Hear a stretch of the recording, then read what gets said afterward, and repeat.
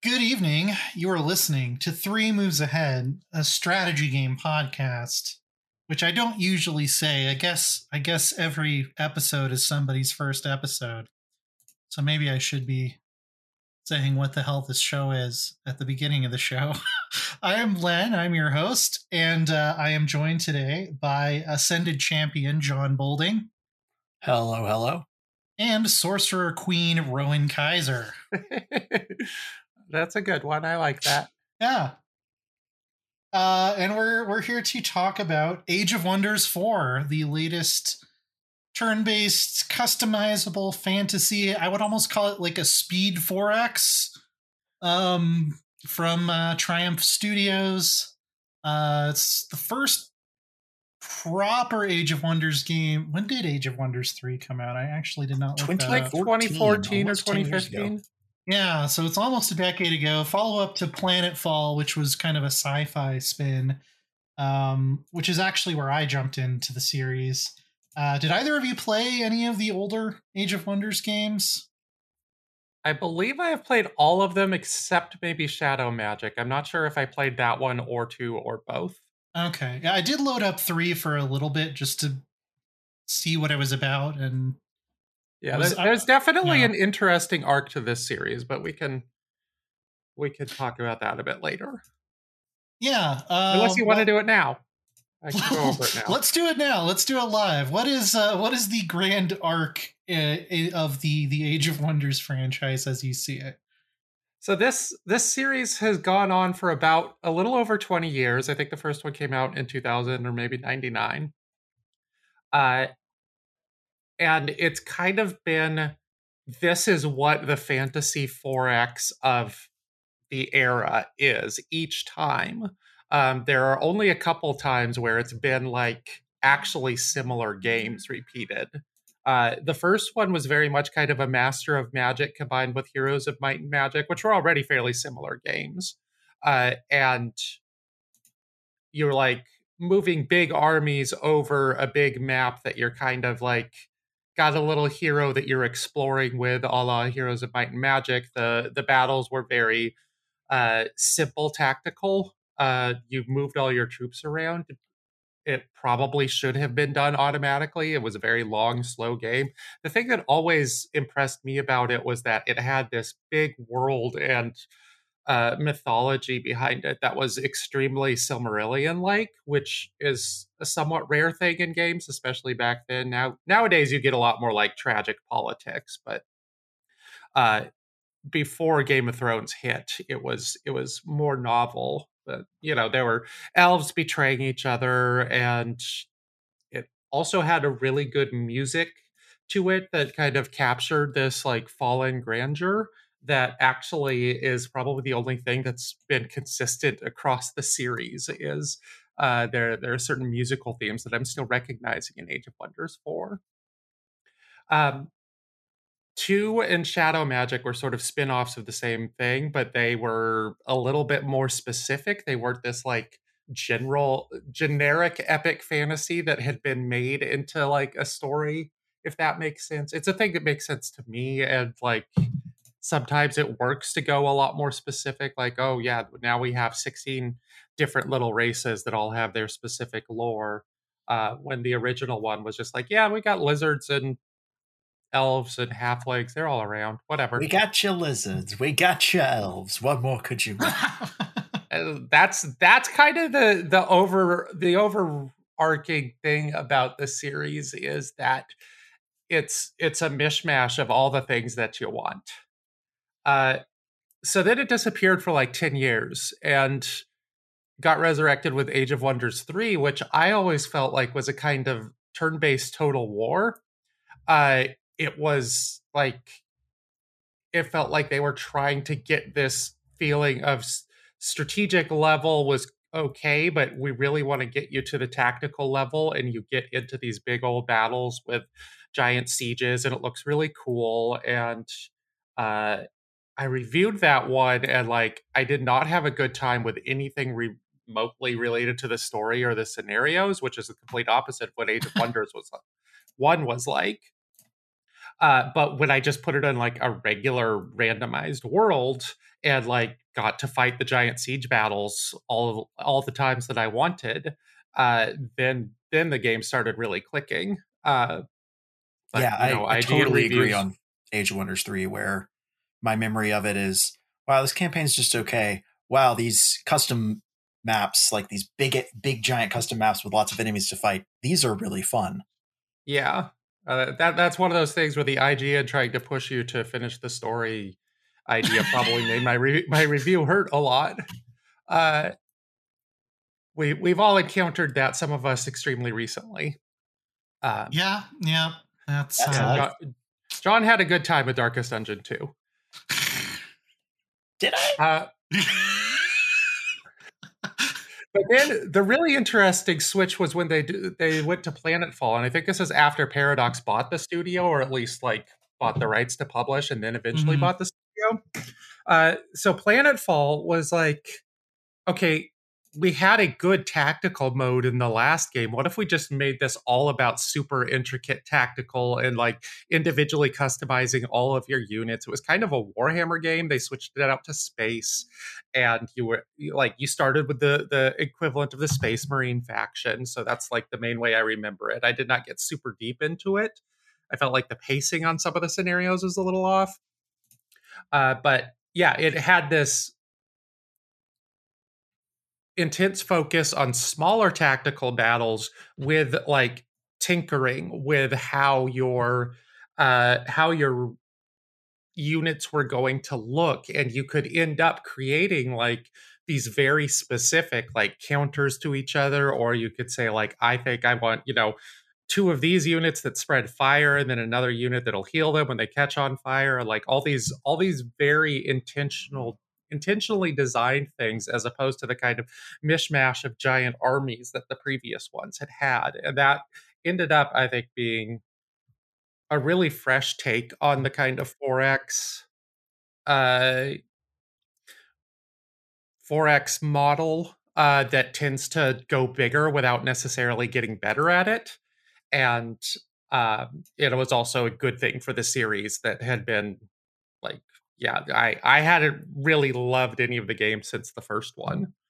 Uh, and then Age of Wonders 4 is like, okay, what if we did the fantasy version of that? But they even escalated it further, because you're not just tinkering with the individual units, you're tinkering with like your entire society, all the races you have put together. You can cast spells that transform these things, and this is this has become like this.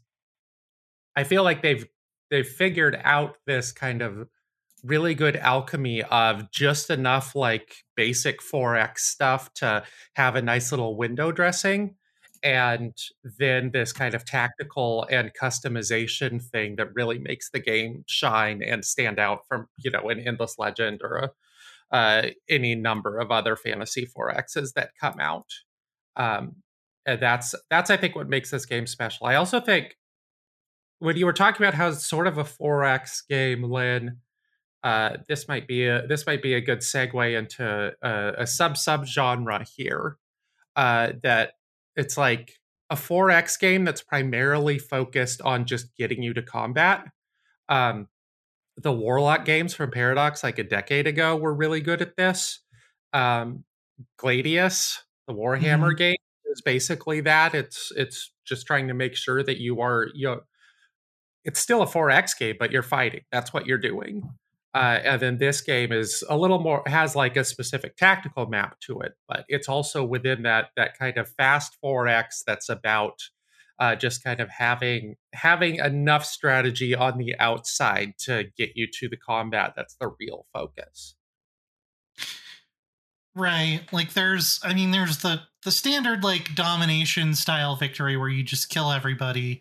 But even the ones that are like supposed to be the sort of alternate victory conditions, they still boil down to like winning a series of battles. Like there's not like a culture victory where like you just don't make any units and you win by sending rock bands out to culture bomb your enemies or whatever. Like you're always going to be there's always going to be some sort of final battle. It is definitely like it's a lot more combat focused than and like a and even sit just like down.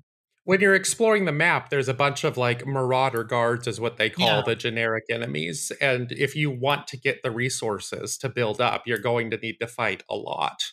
And you want the resources, otherwise you will lose. Right. And Yeah, then it's very there's much it has the Heroes of Might and Magic itch, right? Where like no major event is going to happen in the game without a tactical battle of some kind. mhm. Yeah. And And yeah, it does still have that heroes component of exploration is directly related to combat, and it's how you get these resources and so on. It's not like Civilization, where exploring is often like trying to avoid the random enemies. Like the two are completely hand in hand together here. right. And like their version of wonders are they're basically a dungeon that you have to go in and clear out before you can actually get a benefit from them. Yeah. Which is like Yeah, they interesting. pre-exist on the map, and then you send in units and have Yeah. a fight of some kind. Yeah, you find like an ancient temple, and when you clear that out and build a city next to it, it gives you way more benefit than any random province would. But you have to actually clear it out. And Mhm. it's like they decided that's what the name of the game is. There is not a whole lot of like narrative connection here between this and the original Age of Wonders. Like maybe they have put together it seems like they've destroyed the world and rebuilt it like 4 times, and perhaps it's the same world from Age of Wonders 1, but like Yeah, they've sort of decided that there's like a meta story where there are really powerful wizards who travel between dimensions, a la like Magic the Gathering, right? Yeah. And then sometimes when a bunch of those wizards show up at once, a whole world gets exploded and rebuilt.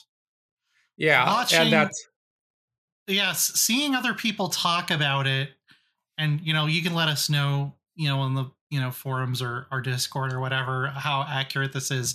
It seems to me like a lot of people were upset because they've basically said all the stuff that happened in Age of Wonders 3 doesn't matter, and this is more of a sequel to Age of Wonders 2, which it seems like some people were annoyed by, but it's hard for me to gauge exactly, how accurate any of that is, since I didn't play Age of Wonders 2. And It's very difficult for me to care because like yeah. the it doesn't really subpar, matter. Yeah. okay fantasy world, like sometimes the characters will be good in games like this, but like the world itself is nothing too special to Yeah. write home about, right? It's, Like, it's elves and dwarves, and maybe Age of Wonders has the magic and that there's a preponderance of furries compared to other generic fantasy worlds. Yeah, it's like Age of Sigmar. Everybody's just going through portals. It's like, okay, we're on an ice world now. We're gonna fight in this ice world, and we're gonna go through another portal and go somewhere else. And that world is doomed because we lost to the Demon King. Well, now there's thousands of others. That's fine. Yeah, like and I think the Magic the Gathering comparison is really apt as well, where it's just there's a few things that carry across every world, but every world also still has its own little unique thing. Like this might be an ice world. This might be a adorable bucolic halfling world or whatever. Speaking of which, shout out to the halflings in this. They have the most ridiculous names, like Pot Kettle Black and like Ham Sandwich and shit. Like it's so good. It makes me laugh so hard every time I see one. Yeah, so like the original Age of Wonders had like this Tolkien-esque mythology behind how these races all came to be and how they had interacted with each other for centuries, and like one of them was an ancient evil that was being awakened because the dark elves were getting rambunctious.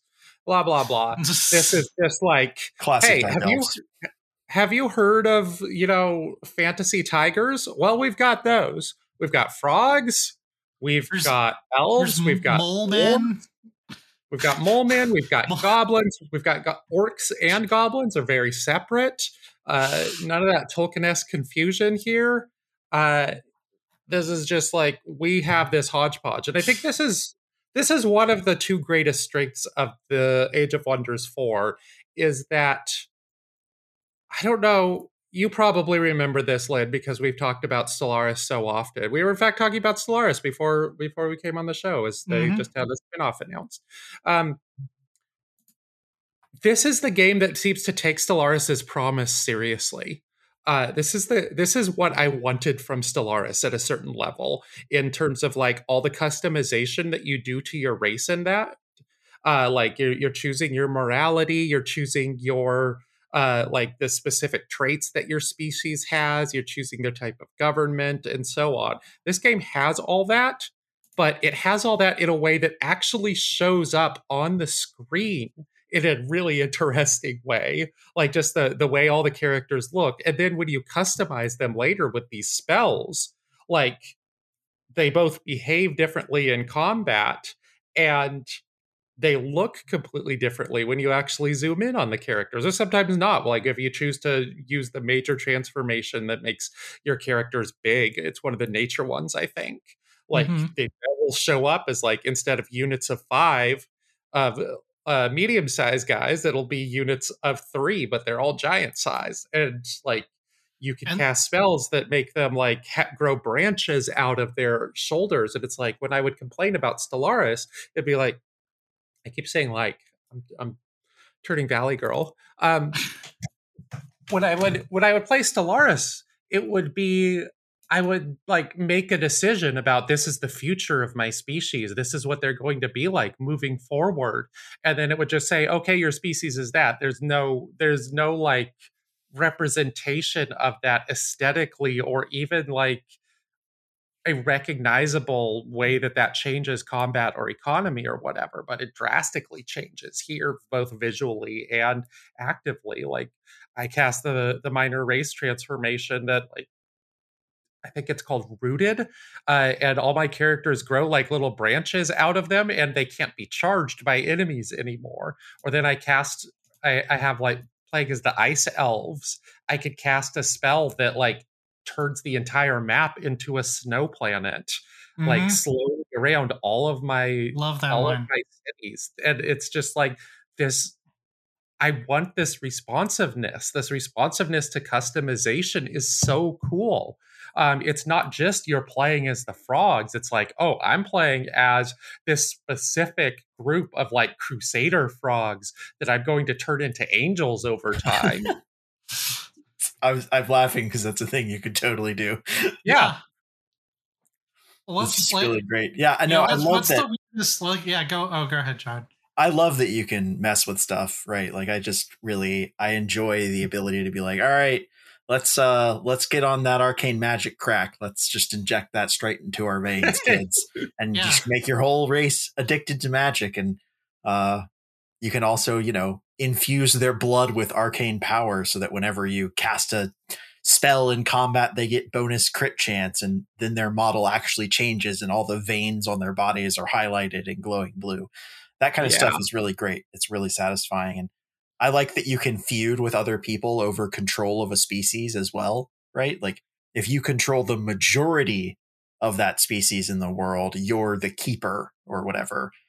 And you're the one who can cast spells to change how they exist. But if someone else theoretically takes that from you, they can become in charge or what have you. Yeah. Yeah, my current game, I've made some like chaos nature elves that Yes. I've shrunk Yes. them down so that there's a whole bunch of them in every unit. I've got them like addicted to arcane magic, like John said, and like I'm slowly building up like all of their nature things so that it's like there's a ton of elves and they cast spells to make a ton of animals, and they can cast a lot of spells, and like yeah, this is just a blast.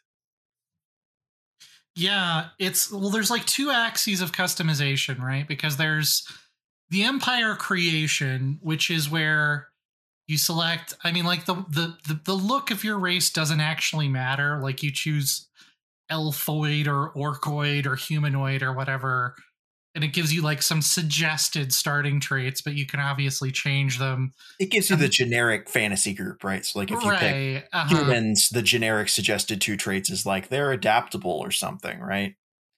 Right. And elves have like good sight and or agile or whatever, but you can totally make them whatever you want. Like you can make, cat people that like live underground and ride on giant spiders like the drow or whatever.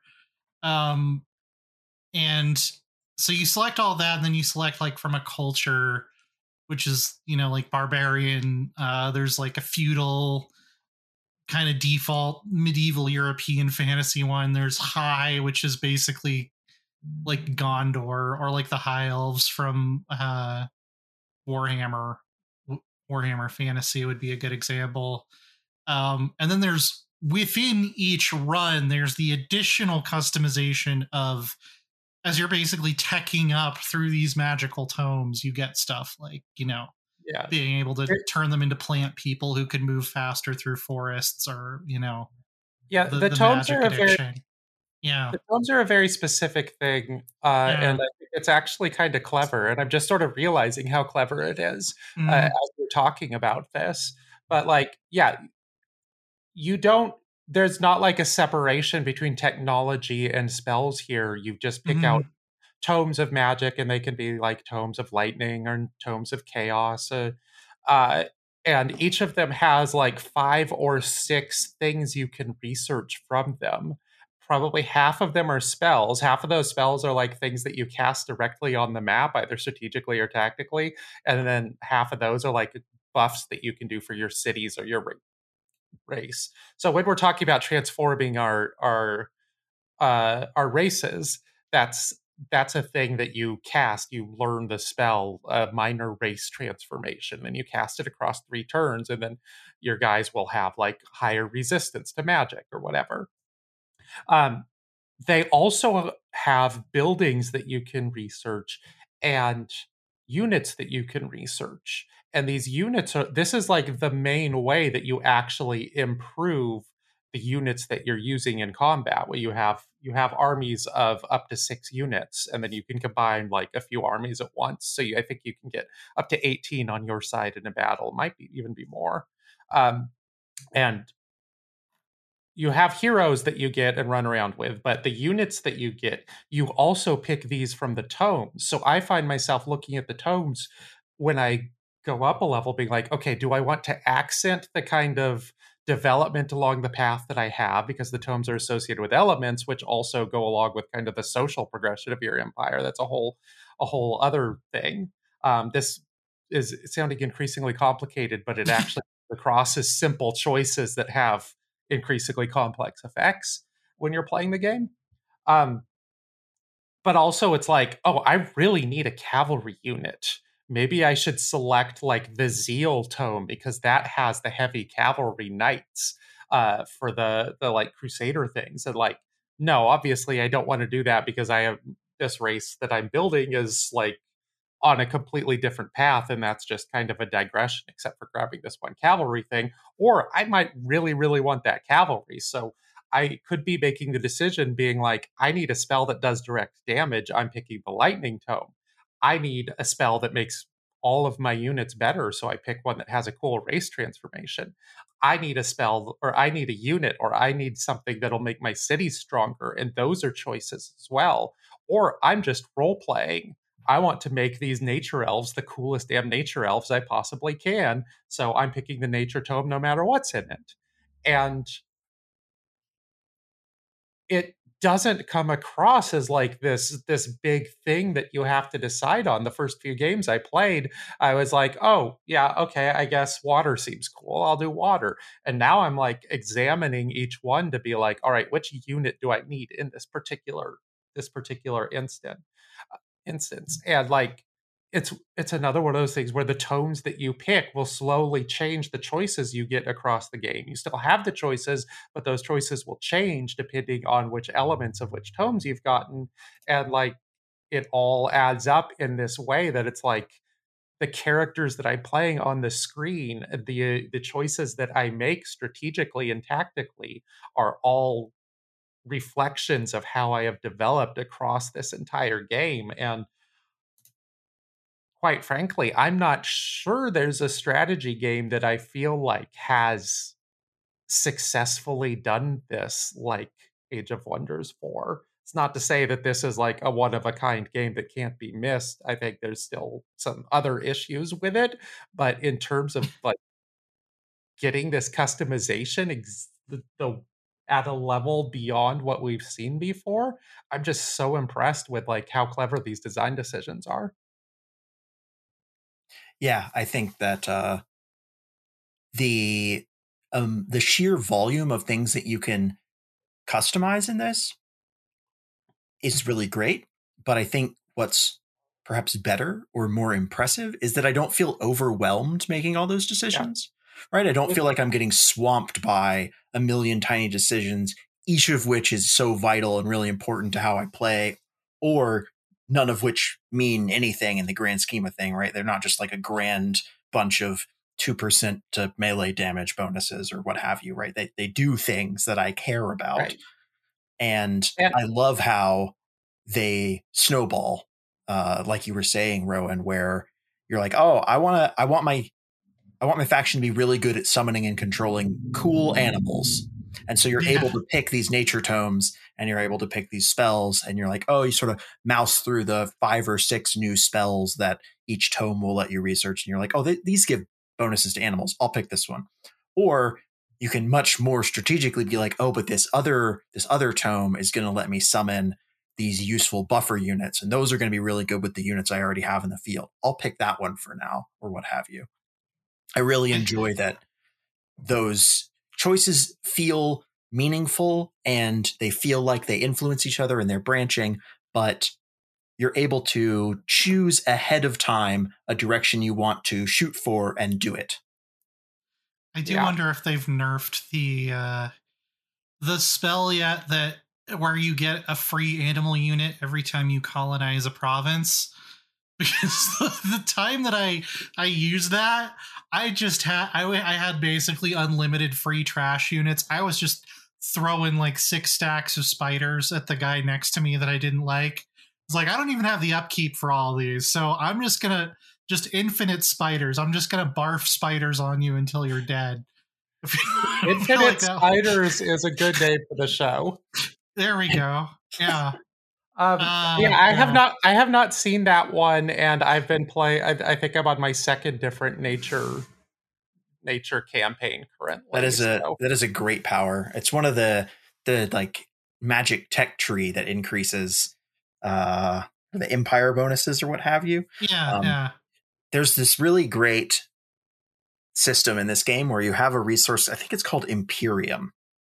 Which is spent on a broadly diverse set of things that I really enjoy because they directly feed into, if you're a sort of 4X junkie or an insider, they directly feed into the wide versus tall concept, where you have to spend Imperium to, it's the resource that's used to build found new cities, right? Build them. And also it's the resource that's used to do diplomacy and integrate other cities into your own empire, right? So like if you meet a free city of some kind, a little one province empire, they've just got their one city and some units, right? And those are fun because often integrating them will let you get like a new species added to your empire, right? You're like, I'm goblins, but also now we have cat people or what have you. Or I'm goblins, but also now, this is my favorite one. We were like chaos, horrible little goblins. And then we met another city of goblins that like lived in some mountains and they were monstrous undead goblins instead. And I was like, well, now we're just every kind of terrible, me and these other goblins together. Let's go burn things. And so those are great choices. You really want this Imperium resource to do that. Also, Imperium is used for, I think it's a tech tree called like empire development. And spread among your hero units, you have these, and your tomes, you have these affinities for certain trees of magic. And each turn, those add to a little automatically incrementing upwards, sort of spiral outward of new text to get within the different schools of magic. So you have like shadow magic and chaos magic and law magic, and I'm trying to think of what the other ones are. Nature and arcane, right? Shadow's the undead one. Order? No, it's not order. It's like material magic, right? It's like golem and magic weapons and things, right? And then there's a generalist tree. And those all increment every turn, and they unlock things that are permanent sort of research style upgrades. Like, okay, now every time you get a new province, you get a free animal, right? Or every time you build melee units, they get this permanent bonus, or it's cheaper to found new outposts, what have you, right? There's lots it's also the only repeatable way to increase your city cap. Right. which starts Yeah. at 3. And if you want to play super wide, you can keep taking that node over and over again and build as many cities as you want. But it comes at the cost of other things. Yeah, all these other Yeah. little upgrades, some of which are really powerful, some of which give like a really potent one-off bonus, right? There's one that just, it's in the arcane tree that's just you buy it and you just get 1,000 of the magic resource. Ta-da. You never need to think about that resource again. Yeah. I There's also love like that your a choice desperate on the tech tree is between doing things on the map or buffing your existing stuff. Yeah, there's also one that like you sacrifice a population in your cities, which doesn't actually affect that much directly in the moment, but it'll make them grow a lot slower. But you instantly get 3 tier 1 units in each city. So it's like, oh shit, the enemy army is coming. Yeah. I need to It's just throw basically everything at them. clicking the militia button in Warcraft 3 or Age of Yeah. Empires. Yeah. Yeah. The other thing that the Imperium resource does is that's the way that you can instantly grow your cities. You click Right. on that on your city, and it'll give you a new population point. The population point in this game, like each new population you get, adds to another province around your city. So your borders expand. You get more resources directly in the city. You're also building buildings, but it's And just the a very provinces, clever. to Yeah, interject, are these chunks of 10, a dozen or so hexes on the map, right? That are sort of contiguous, and you can control them by building a little bit or by assigning a population to Yeah. them, essentially. yeah, and like they might have a gold mine on them, or they might have one of those wonders that we talked about that is Right. like super powerful once you explore it. But just the way that like city size will manifest as uh like working the land around the city, and then the borders expand, and then it's like, oh, should I drop another city here, or should I expect to expand this city here? Like it's all just a very clever way of adapting the 4x formula to give a satisfying like feeling of expansion versus just like, it's been 10 turns, you're slightly bigger now it feels like you're making these choices to make your cities cooler every time. And Yeah. um I, I just I, I I just was gonna really say, like the feel of expansion there. yeah, I love like one city challenges. Like Venice was my favorite Civ in Civ 5. And yeah, there's so many ways to facilitate that in Age of Wonders 4. There's a couple victory conditions that require you to have at least 3 cities, like the beacons are lit one, and then the where you transform the whole realm into your element one. You need at least 3 cities because you need to build these 3 things that you can only have one of per city and defend them. But yeah, if you're just going for conquest, or if you're going for a story victory, because I mean we'll talk a little bit more about this later, but a lot of the ways you can play are story realms where the regular victory conditions don't matter, and you just have to go beat up an Ice Queen or something, which are probably my favorite maps in Age of Wonders 4. But yeah, if you're a wide player, if you're a tall player, like there's a lot of options for you to be able to play the way you want. And I just feel like the balance between like the opportunity cost of all of the things you could be spending your Imperium on, and even stuff like buying out buildings, like the balance is just like right. It's right in that sweet spot. Like they got all the ingredients for this cake. They got the exact right amount. Which again doesn't mean there aren't other areas where it has issues, but I feel like it's one of those things that like you really notice when someone gets it wrong or gets it right.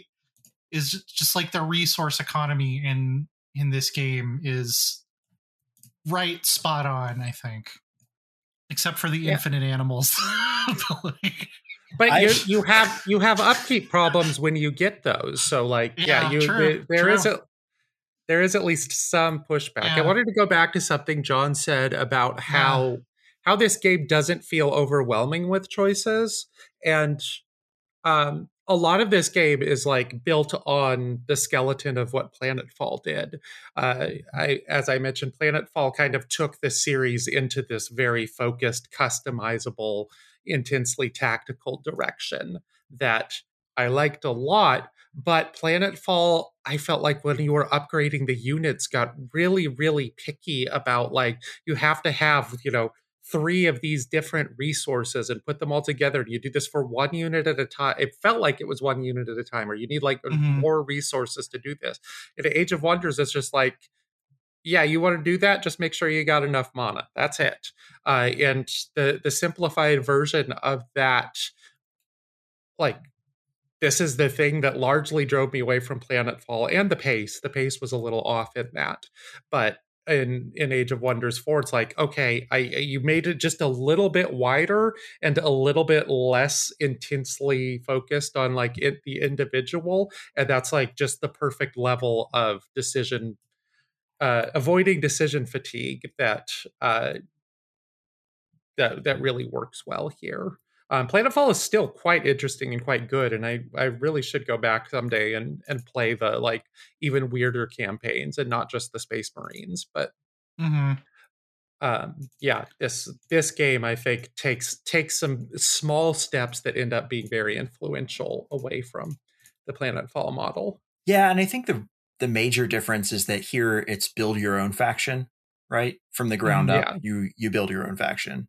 Whereas Planetfall was like your space Amazons, okay? Like that's what Yeah. you're doing this campaign. You've got a lot of options of how to customize your space Amazons, but like that's the faction you are. Yeah. Well, and I love that it lets you play against type. I know a lot of people just go with the defaults, but like I love playing just like brutal, bloodthirsty barbarian elves or like noble, holy paladin orcs. Like I just love flipping those tropes on their heads, and they give you a lot of room to do that too. Um, Yeah, which is satisfying all the way down to sort of like if you've got a pet favorite weird twist from some other media property, I like that you can probably recreate that. Like because you can customize things like when you're picking your race, like height and skin color and things like that, right? So like if you want to be the weird red orcs from World of Warcraft, you can totally do that, right? Like that's right. 100% an option here, and they will be distinct from the World of Warcraft green orcs with lightning magic, right? Like you've got that availability open to you, which I feel like a lot of time when fantasy games attempt those sorts of things, they get they increase how generic the fantasy is rather than let you actually tweak the high fantasy to your own liking or your own specifications. yeah, I think that's a good way to frame it. I also like that when you finish the story scenarios and possibly the other scenarios, I haven't actually finished a generic scenario, like the races that you encounter that are kind of like the story things that are going on. Like, you know, there's an early story mission where you're going and like rescuing the failed creations of uh Godier, or the name for the wizards here. A Godier who's gone off the rails and is just experimenting to creating little frogmen and ratmen. And Mm-hmm. then like when you start a new scenario, you can pick from those guys. They've been added there, and like it's always had like, or whenever you see them, like you can hover over the description of them and it says like, oh, these were the failed creations of Nimue, and they've gone off to do their own thing. And like, so like when you start the game, it's like, okay, pick which um pick which kind of customized races, and we have like 12 of them. There's like a good version and an evil version of humans, orcs, elves, etc., etc. And then as you play through this story, you're adding these like extra guys. It's like, okay, now there's the failed experiments of the rat kid, in addition to the like evil rat kid and the good rat kid that are kind of generic to start with. And it like sort of builds up like, oh, these are the characters I know, these are my friends, maybe they'll show up in my game, maybe I can play as them. I can save all these things again in the way that you can in Stellaris, where you can like have a customized batch of races or just play with all randomized races. um, it just it it works really well with the meta story that they've established, and it's Mm-hmm. also just neat to see your old friends or enemies available there. Well, and it's also, as you play, you're developing this pantheon, which is the really interesting thing about it is the two ways you can get a leader into the Pantheon is you can have the leader of your faction if you won. And that includes, even if you're just playing a random map, like it doesn't matter. It can be a random map, it can be a story map, whatever. As long as you win, your leader goes into that Pantheon pool. And also, in the story realms, the like big antagonists you fight also go into the Pantheon, and they can show up later in any campaign. You could just roll a random map, and then suddenly in your hero pool, like here, I'm just yanking out of the portal my leader from 4 campaigns ago, who we're going to call on for aid. Or if it's, there's kind of like a good guy bad guy toggle, and you can actually set each member of the Pantheon if they're antagonistic or helpful. And if they're on the antagonist side, they might just spawn in as one of the other random, competing civs. The toggle is between like recruitable hero or an actual leader of an empire. So you could ally with them again. It's not necessarily an enemy, but they are your rival in trying to win the game.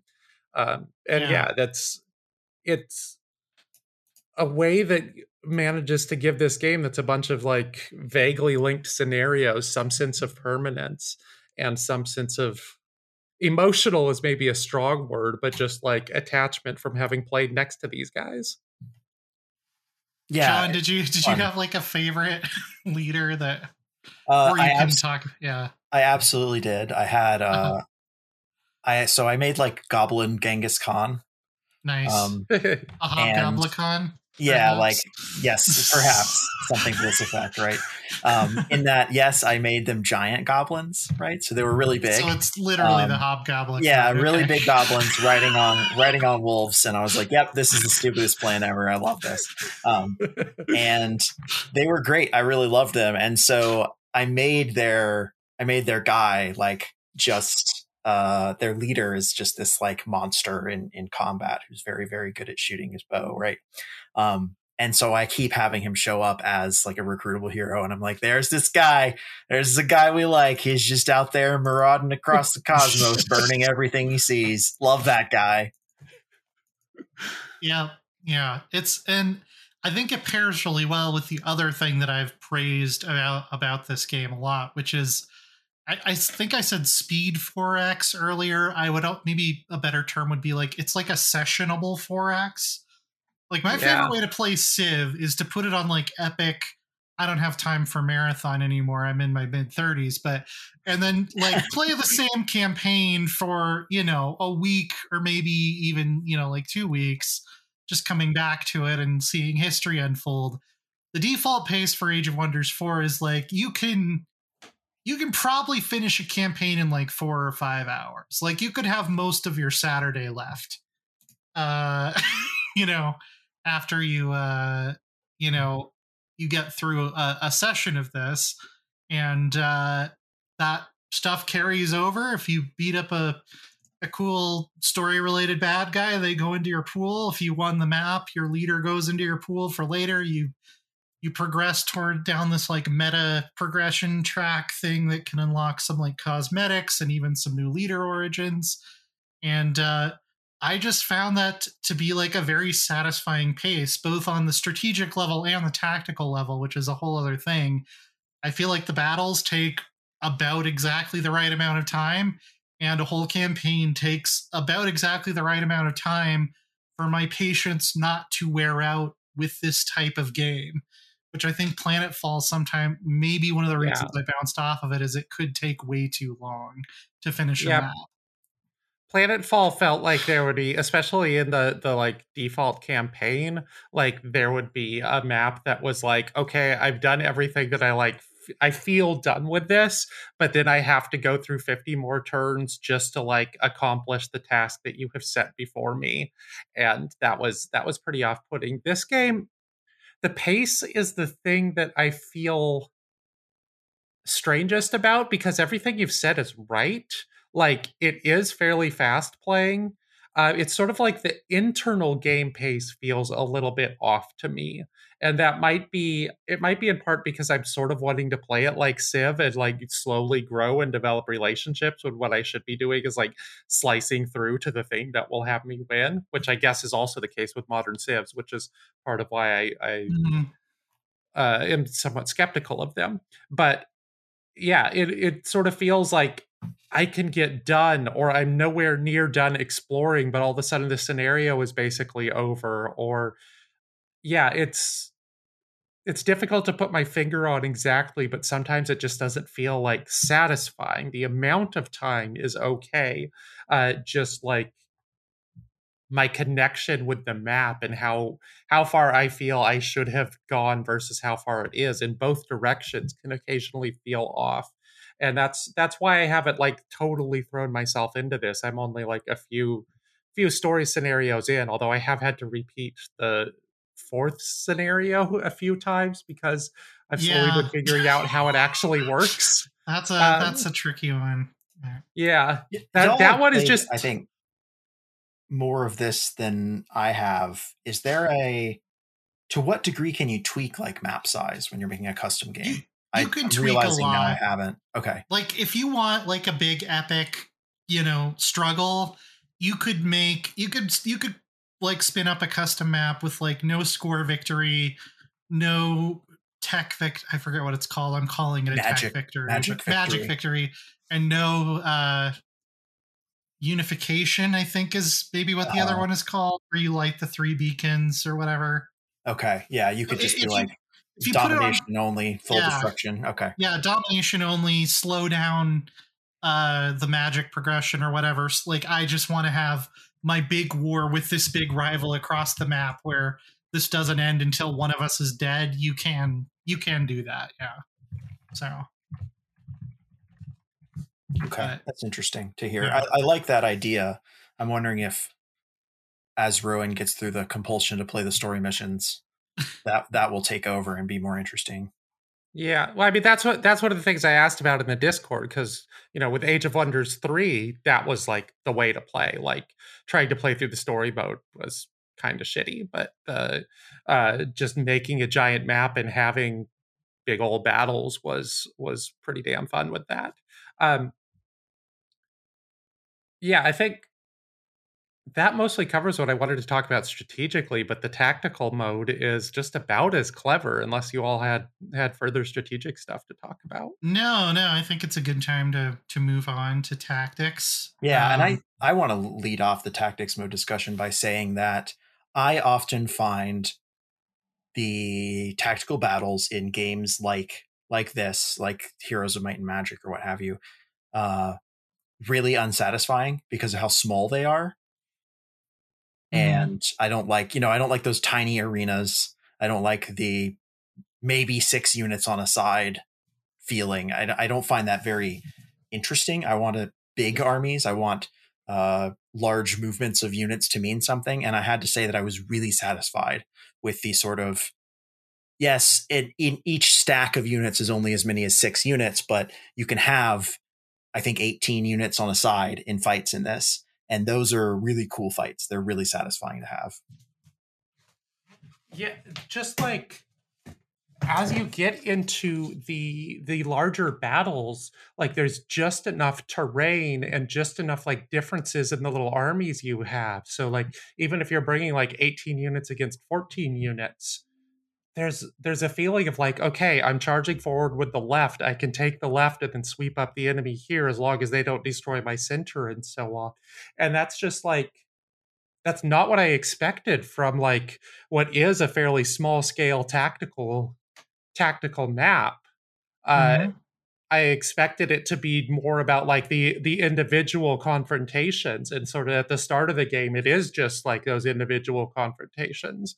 But in the much bigger battles, there is actually like a kind of narrative sweep to who's winning in what part, and it's still pretty fast. It's still quite fun. There's still lots of interesting decisions to make. Um, and And there's enough space also, it for has maneuver this to mean surprising something. narrative to it. What was that? There's enough space for maneuver to mean something. Yes. which is always a high value thing to me in a lot of these games. Like there's terrain, with effects, which is rare in an interesting way, I guess. Yeah. Like I like that you can take cover in little thickets, or like, yeah, we're fighting in a weird fairy forest. So like there's lucky clover patches that give you bonus to crit if you're standing on them, right? Like little things like that to play with are cool. And your unit abilities can interact with stuff, setting things on fire, and the fire can spread. And I always like it when you can set a forest on fire. There's the one where Which you is can fun in video games, but not in the real world. Target a group of trees and turn them into plant units. There's Also, So, or go ahead. I just had this battle where the map had given me like this weird little valley that I could go across to get into like my main rival's area. And I didn't realize that's what happening. I just knew she was vaguely over there. So I sent 2 stacks along this little valley, and all of a sudden she pops up with 3 stacks. And the stacks are generally weaker, but she's still got this pretty decent advantage over me. But I like see, okay, here are all, because I'm in this like hilly forest, I can set up all these little choke points, and like I take her first charge, absorb it, beat it down, and then I like charge forward with my guys. And it's a pretty big bloodbath. Like I don't have a massive advantage because I've done this, but I have a very satisfying slight tactical advantage that I slowly turn into a victory because I managed to do, pay attention to where the terrain was. And it wasn't like a really frustrating or long process to do, which it can be in some of the more intricate tactical games. Nor was it like just such a generic map that it's just like you're putting, a tarantula and a snake in a jar and shaking it so that they fight, and then one of them will win. Like that's how a lot of these like fantasy, like we've talked about this a lot. This is one of my sort of my core theories of fantasy, or not fantasy, but like strategy games that have different tactical and strategic layers. And for whatever reason, fantasy games love to have different strategic and tactical levels in the way that like historical games don't necessarily. I think because Master of Magic did it, or just because people like seeing the orcs move. I'm not sure. I think we all like it when orc go up. Yes. Yeah. Orc go up, very, very smash. In a lot of them, and even going back to Age of Wonders 1 and often Age of Wonders 3, like it just feels like you're taking extra time to do things. But this one feels like the units are like placed in the right area. It's paced well to get it so that like the first turn is kind of maneuver, and then the second turn is combat, and then the third turn you're completely all in. It plays quick. You're not like spending too much time looking at animations or waiting for things to happen. That's extremely important and not necessarily a thing that these games always get right. Yeah. And not only does it play quick, you can right click during animations to make them go at like 10 times speed. That's neat. I have not noticed that one yet. There are a few times where the movement, I'm like, okay, yes, I get it. You're moving. So I will remember that. There's also, I don't remember where I was going. It's nice. It's good. There's also, we were talking earlier about, comparing this to Planetfall. I think there's another area where it would have been really easy to overcomplicate things in terms of like unit abilities. And it's basically every unit has like 3 things they can do. And there might be some edge cases where it goes above that, but it seems like they've stuck pretty strictly to there's 3 things that every unit can do at most, and we would rather add another unit type than just like add more stuff. Like, okay, this unit has a specific item attached to it now that gives it another ability. The heroes can get like a dozen abilities, but they're your sort of heroes. And then hero units, the mythic tier units, right? Like the Thunder Giant or what have you, like the very powerful units will have 4. I've never seen one with like 5 abilities. Right. And and of course, like we talked about earlier, they've kind of replaced equipment slots for normal units with like spells you cast that just change all of the units of that type, and then you end up paying a magic upkeep for them. And also Yeah, that's a good. your magic pool is shared between campaign stuff and tactical stuff, which sort of solves one of the, perennial 3MA, bugbear problems of it's hard to have a game that has a good meaningful strategic layer and a good meaningful tactical layer where one does not undermine the other. Yeah. So, yeah. Yeah. So there's also some very clever design in just what each individual unit, or not individual unit, what each general unit type does. So there's like a general melee unit. There's like pole arm units. There's support units. There's archer units. There's cavalry units, or there's charge units, which aren't necessarily cavalry, but all cavalry usually is. And like the rock paper scissors is super intuitive. It's the spear units are really really good against cavalry and giant units. Perfect. They're not so good against archers. Archers can tear them up. You hover over a unit when you have something, and it lets you see just how much damage you're likely to do. Crits and misses are potentially part of that, but just how much damage you're likely to do to make those choices real quick. It's like, do I want to, attack their toughest unit and slowly knock him down, or do I want to take out half the health of this other unit that's here?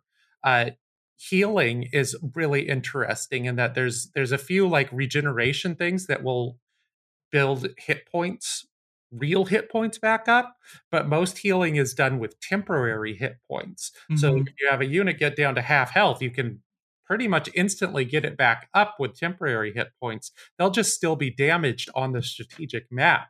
So you're still, which I found to be a really elegant solution, because in a lot of these games, whatever faction has healing can snowball best, can win best, simply just win more, because you get into like a shitty fight on purpose just so you can cast a bunch of healing spells on your units, right? Instead of dealing with the slow tactical map. Yeah, and it just feels like, oh, why would they do that? And then you think about it for a second, it's like, oh, yes, that solves this problem that would be really, really a big deal in a lot of other things. The thing that I really like about making the tactical battles have like fast, interesting choices is that when you get melee units next to another unit, they will pin down that unit, and moving away, which has to be done to cast spells or fire arrows, means that they get a free attack. Or you can maybe try to knock that unit out or whatever, so that your other guys are no longer pinned. So you're having this choice about, do I just want to take this hit? Do I want to try to get out of this with my other units? Do I want to attack with them? And it also ends up tying back into the strategic layer, because if you can easily pin down what are usually the highest damage units with cheap melee units, then it's really good to build cheap melee units. So you have a reason to build your tier 1 and tier 2 units, even when you have like the ability to summon massive storm giants and whatever. Yeah, so which I really like. Reasons to like build your armies both wide and tall, which is it's a weird thing in these games where like, oh, I just have a better unit now, I'll never build my generic pikemen again. No, those generic pikemen in Age of Wonders 4 can be useful. You don't have to build them, but the choice is viable. Yeah, and you can even lean all in if you want to, right? Like the Chaos specialty has, hey, you're going to have a horde of tier 1 and 2 units. That's what you're going to do. Right. Yes. And there are some... You can cast spells that directly improve tier 1 units. You can cast spells that will make like all of your smaller unit or all of your weaker units just stronger enough, so that like you've now customized your race into being all about just flooding the zone with archers and pikemen. There are some cases where that doesn't work out too well, like if you go up against a Baylor or a Phoenix, where they can just kill like 5 tier 1 units with a single AoE attack. But yeah, that's another thing that I really am impressed with, is just like the scope of the bestiary like there's like a Dungeons and Dragons monster manual worth of like neutral and hostile critters that you can run into in this game. They're organized into a few different families. Like you've got beasts, you've got giants, you've got demons, you've got like Lovecraftian aberrations, you've got all these different elementals, and like you'll go into like one of these mini dungeons that like basically turns into a wonder after you conquer it, and John's dog also sounds very excited about the number of different monsters. He loves it. Favorite thing. No, I noticed this too. Yeah, and like it's like a monster I've never seen before. Yeah, and some of them are monsters that you can get later. Some of them are monsters that you can summon. Some of the times you'll get like events that let you add these monsters or generic units into your armies. Like I remember I had one game where I think I was playing as kind of, I think it was orcs or something that didn't really have like generic standing up with shields guys. But I did an event where I got to add just like a regular tier 1, some white dudes with shields. And like the spells I would cast would make their shields glow in a really cool way that none of the orcs got, because none of the orcs used the shield. So this was like a really memorable tier 1 unit that lasted me most of the campaign, and just kept getting buffed because I would cast these other spells. And it was like a really neat like emergent narrative moment where the Anvil Guard or whatever they were called ended up being a useful unit throughout. And there's actually a decent amount of that, because like you can get bigger battles that end up killing a lot of guys, but you can also just stick with a stack of 6 units that ends up being, one you fight a dozen battles with over the campaign, and you just like get to know like what their strengths are, how to maneuver them into doing the most damage in a few turns. And the scope of it ends up being like it's a little bit wider than Planet Falls, which was like halfway to XCOM at times. At this one, I feel like it's gotten the right amount to actually have like a strategic layer that functions in a way that also you remember your individuals. Yeah, and they certainly have that veterancy ranking system going that really helps to help you figure out like, oh, this unit is interesting. This generic human sword and shield guy is just all right, but once I've had him for a while and he ranks up, he actually gets quite strong, very good at what it does. Right, I like that stuff, and a lot of them get a bonus ability too when they reach their like legend rank or what have you. It's just enough that you really don't want to lose a max veteran rank unit, but it's not so overwhelming that like if your army gets wiped out, you're like, well, okay, I'm screwed for the rest of the campaign. Like you can still make rookies work. But again, I think it's a place where they found a really nice balance point between giving you rewards for keeping the same unit alive for a long time, but not making it such a huge difference that you feel like you just have to go grind on critters, like you're jungling in Dota if you lose your main army.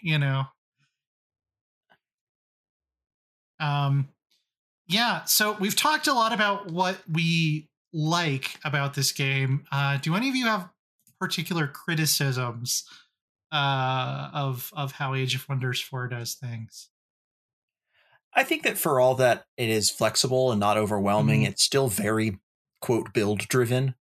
And not everything in the game meshes well with that. The reliance on random events to add spice to your fights can work against the build you've chosen, right? Like you happen to not get any cool things nearby that are going to give you a bonus to city expansion, any of the sort of like generic spawned wonders or whatever. And you've chosen to focus on city expansion. So you're like, okay, great. I just don't really get any wonder bonuses this game.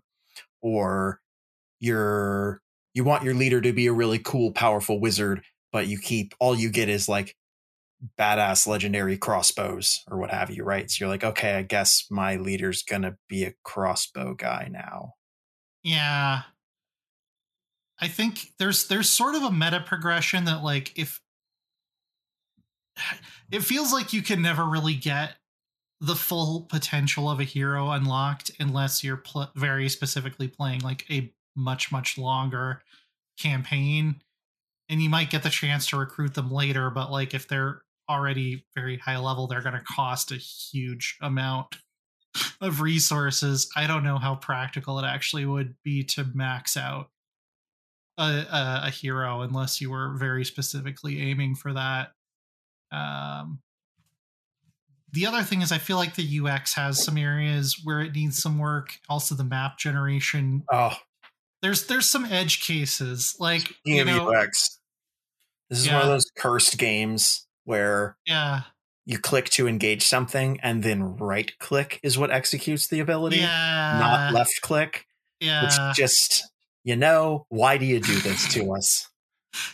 Well, there's like the Rowan mentioned way back at the beginning, like there's one of the tomes gives you the ability to basically cast a spell on one of your cities that just turns everything around it into snowland, which is cool.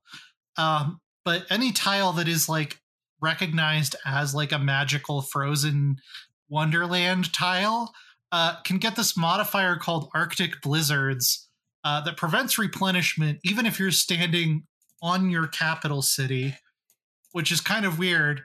And there's no indication in the UX that this is happening. It's not a matter of saying, oh, snow is falling here, because that just happens anyway. There's no specific graphic for the blizzard, and you just have to hover over a unit to see if it's suffering from this terrain effect. And then you move it the next tile over and hover to see if it's suffering from the terrain effect.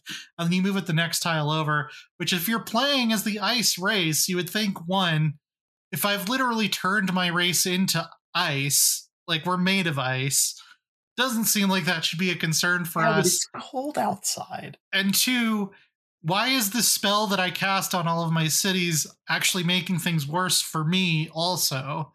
Like, it does affect me and my enemies, but I don't know. That there's the AI I like the idea of a backfire, but you should be able to see if there's a backfire. Right. Yeah, and know what the downside is before you actually do it.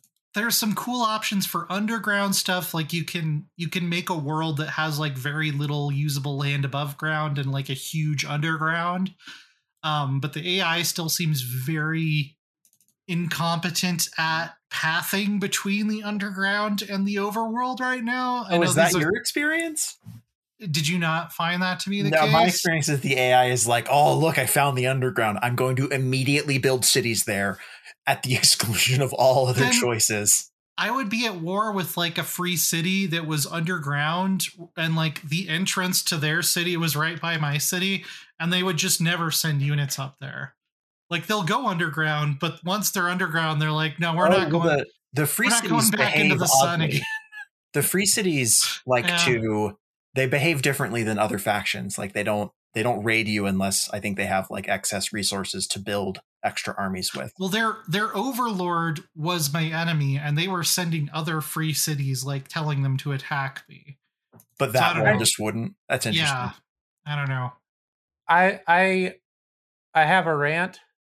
Go for it.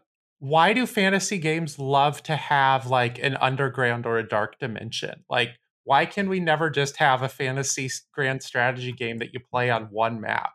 Like Total Warhammer, I guess we can, but like everything since Master of Magic has this underground or an alternate dimension that you go through the gates and it's like you switch, and like I don't know what it actually adds except confusion. I don't feel like I'm getting a lot out of being able to go underground in this game. I didn't feel like that in Age of Wonders 1. I didn't feel like that in Master of Magic. I think you need to have a place for your dwarves to delve deep and greedily. You can have mountains. Dwarves love mountains. Yeah. But what's under the mountain? It just feels like this default design choice that you have a second map that. So in 1967, I don't know that I've ever seen actually function in a way that I'm like excited about having this alternate second map going on. It's just another thing that I have to worry about, another button on the UX. All right, Fantasy Rowan. strategy game designers, you need to have some intentionality here. What I I have said to I was say is that ranting. What? I get it. In 1967, Ed Greenwood created the Forgotten Realms, and then he added the Underdark to it. And later he sold it to TSR as a setting for Dungeons and Dragons. And then every generation of game designers since played that, and they were like, "Well, fantasy worlds have an underground. That's it. Period." The Forgotten Realms and its consequences have been A disaster for the fantasy genre. I'm glad to be among my peers and thinking the Forgotten Realms are boring as fuck. The Forgotten Realms have become boring because they were so influential. I have thought that the Forgotten Realms were boring since the 90s. I was always the Dragonlance girl. Well, this is a very different argument that we can't have on this podcast. We're going to need to start another one to have it. But when Baldur's Gate 3 comes out, I think that's tactical combat should be enough that we can do that. Okay. Oh yeah. We'll do a BG3 show. We'll argue about Dragonlance when that to go back to Lynn's point about the UX and stuff. Actually get the rant under control. There is just a lot of polished stuff in this game that I feel like polish and balance that I feel like patches and expansions. Like they made a fantasy game without dragons. When are they adding dragons?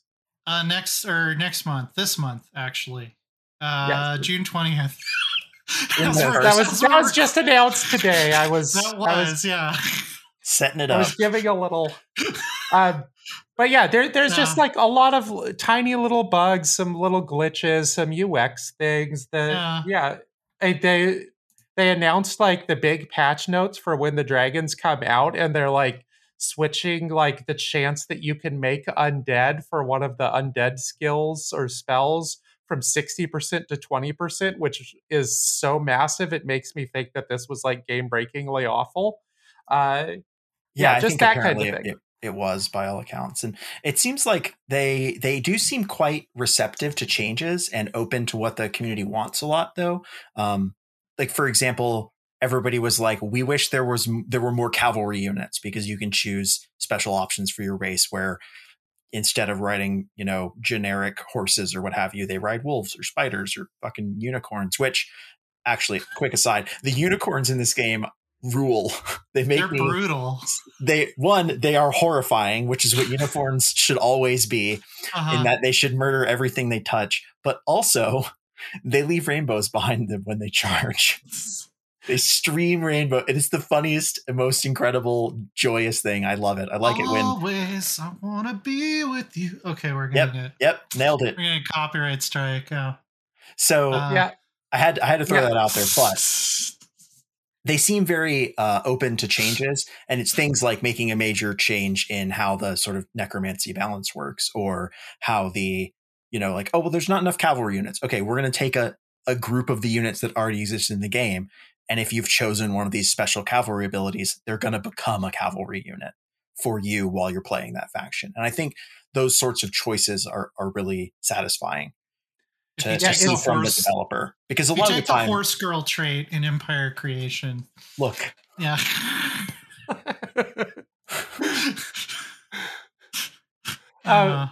And it's been really interesting watching the game's release and like how they are projecting the game out to both us as press and just anyone who happens to own the game. They're like, watch this video to see how to build your characters out or how to build your races. Watch this video to see how to mod the game. We love the mods. We want more mods. Fill up our Steam Workshop with mods.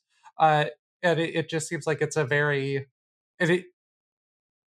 They're pushing the idea that this is an extremely welcoming, fun, like whole community game in addition to just being a sit down and play your strategy game, which is, it's kind of fascinating. I haven't seen this in like a decade, but a decade ago it was all this Farmville crap that was like, we'll make more money if we do this. Where this game, it seems like they just earnestly want people to play it and play it well. Yeah. It's a little overwhelming. It's like having an enthusiastic friend who's demanding that you paint your first Warhammer figurine right then. But it is kind of cute. It is. Yeah, it's very honest. And I like that they want people to go ahead and upgrade and add things and tweak the game and mod it. Because like I was like, oh, I wish there were more units for cultures. And out of curiosity, I've just clicked on the workshop, and there's somebody who's already made a mod that adds like a dozen units based on culture to every faction. So like, great, cool. I love that this already exists.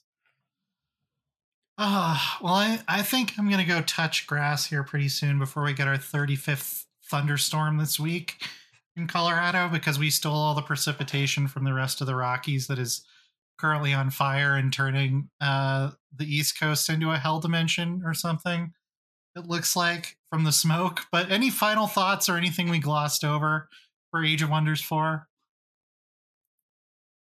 I feel like this is a game that I'm not going to stop playing after, I hang up this call. Yeah. Which sounds like a really, really generic thing to say. But like I've been playing a whole bunch of mega games lately, and like I did the Darkest Dungeon show, and I don't dislike Darkest Dungeon a ton. We have our issues, as you can hear on that show, but I have not touched that game since. Whereas this game just feels like, yeah, this is one that I will click on when I feel like getting some good little strategy in that doesn't take up like an entire week, like starting a Crusader Kings game would. Right. Yeah, I think the ability to play it in bite-sized chunks is a huge upgrade. Is very nice. And I also just think that, generally speaking, anytime we say, and I'm going to say it too, like, this is a game I'm going to keep playing after I hang up this call, which is a big compliment for someone who has very limited personal gaming time, right? Like, which is true of, I think, anyone who plays video games as part of their job. Like, right. I'm giving some of my limited time when I'm not playing games that I'm being paid to play, and I'm going to choose this, which, that means something. It really does. Like, I honestly think I want to make a list of games that I played for more than 20 hours after I finished the review, because that's honestly a better indication of how much I enjoyed it than like any number that I could put on it, on a scale from 1 to 10. Yeah. So sounds like we all recommend Age of Wonders 4 pretty readily if you're in the mood for a fantasy 4X. Three Moves Ahead is hosted on the Idle Thumbs network. You can go to, I believe, 3ma.net still works, or idlethumbs.com/3ma. One of those. We have forums. Social media is collapsing. Elon's getting rid of block function. Like, it just, this website gets worse every week, it seems like. So maybe check out the forums. Exactly. Yeah, we are at 3MA on Twitter if you want to brave the collapse a little bit longer. I'm still kind of hanging out there a little bit. What else do we say at the end of the show? Patreon. We're supported by listeners just like you on Patreon. That's patreon.com/3MA. For as little as $1, you can help us keep doing this. You can get access to our Discord server. We're probably going to end up doing a live recorded show this month. That's for our third tier patrons and up, maybe just to talk about, I don't know, all the strategy stuff that came out of not E3, and if there's any of it we think is worth keeping an eye on. Stuff like that. We'll probably be back with I know, what's the war game everybody's been talking about on the Discord that we should probably do a show on? The Rise of the Waves, or... Yeah, Rule the Waves. Rule the Waves. Oh, no. Yeah. My weakness. That's probably going to be our next main feed episode. We need to light the Grognard beacon, which I'm sure John will answer. We'll see who else will answer that one. With this Windows 98 looking spreadsheet naval warfare Windows game. 3.1 looking. Yeah, that's true. 98 might be giving it too much credit. Did I miss anything? The show's produced by me and also Zencaster and Maker's Mark whiskey. Oh, we got a sponsor. Yeah, if they want to send us some money or some Not whiskey. a sponsor. I ran out of more dignified podcast lubrication, so I'm literally just drinking whiskey out of the bottle like a fucking mine prospector or something. Yeah, you do live in Colorado. That's true. Yeah. That's true.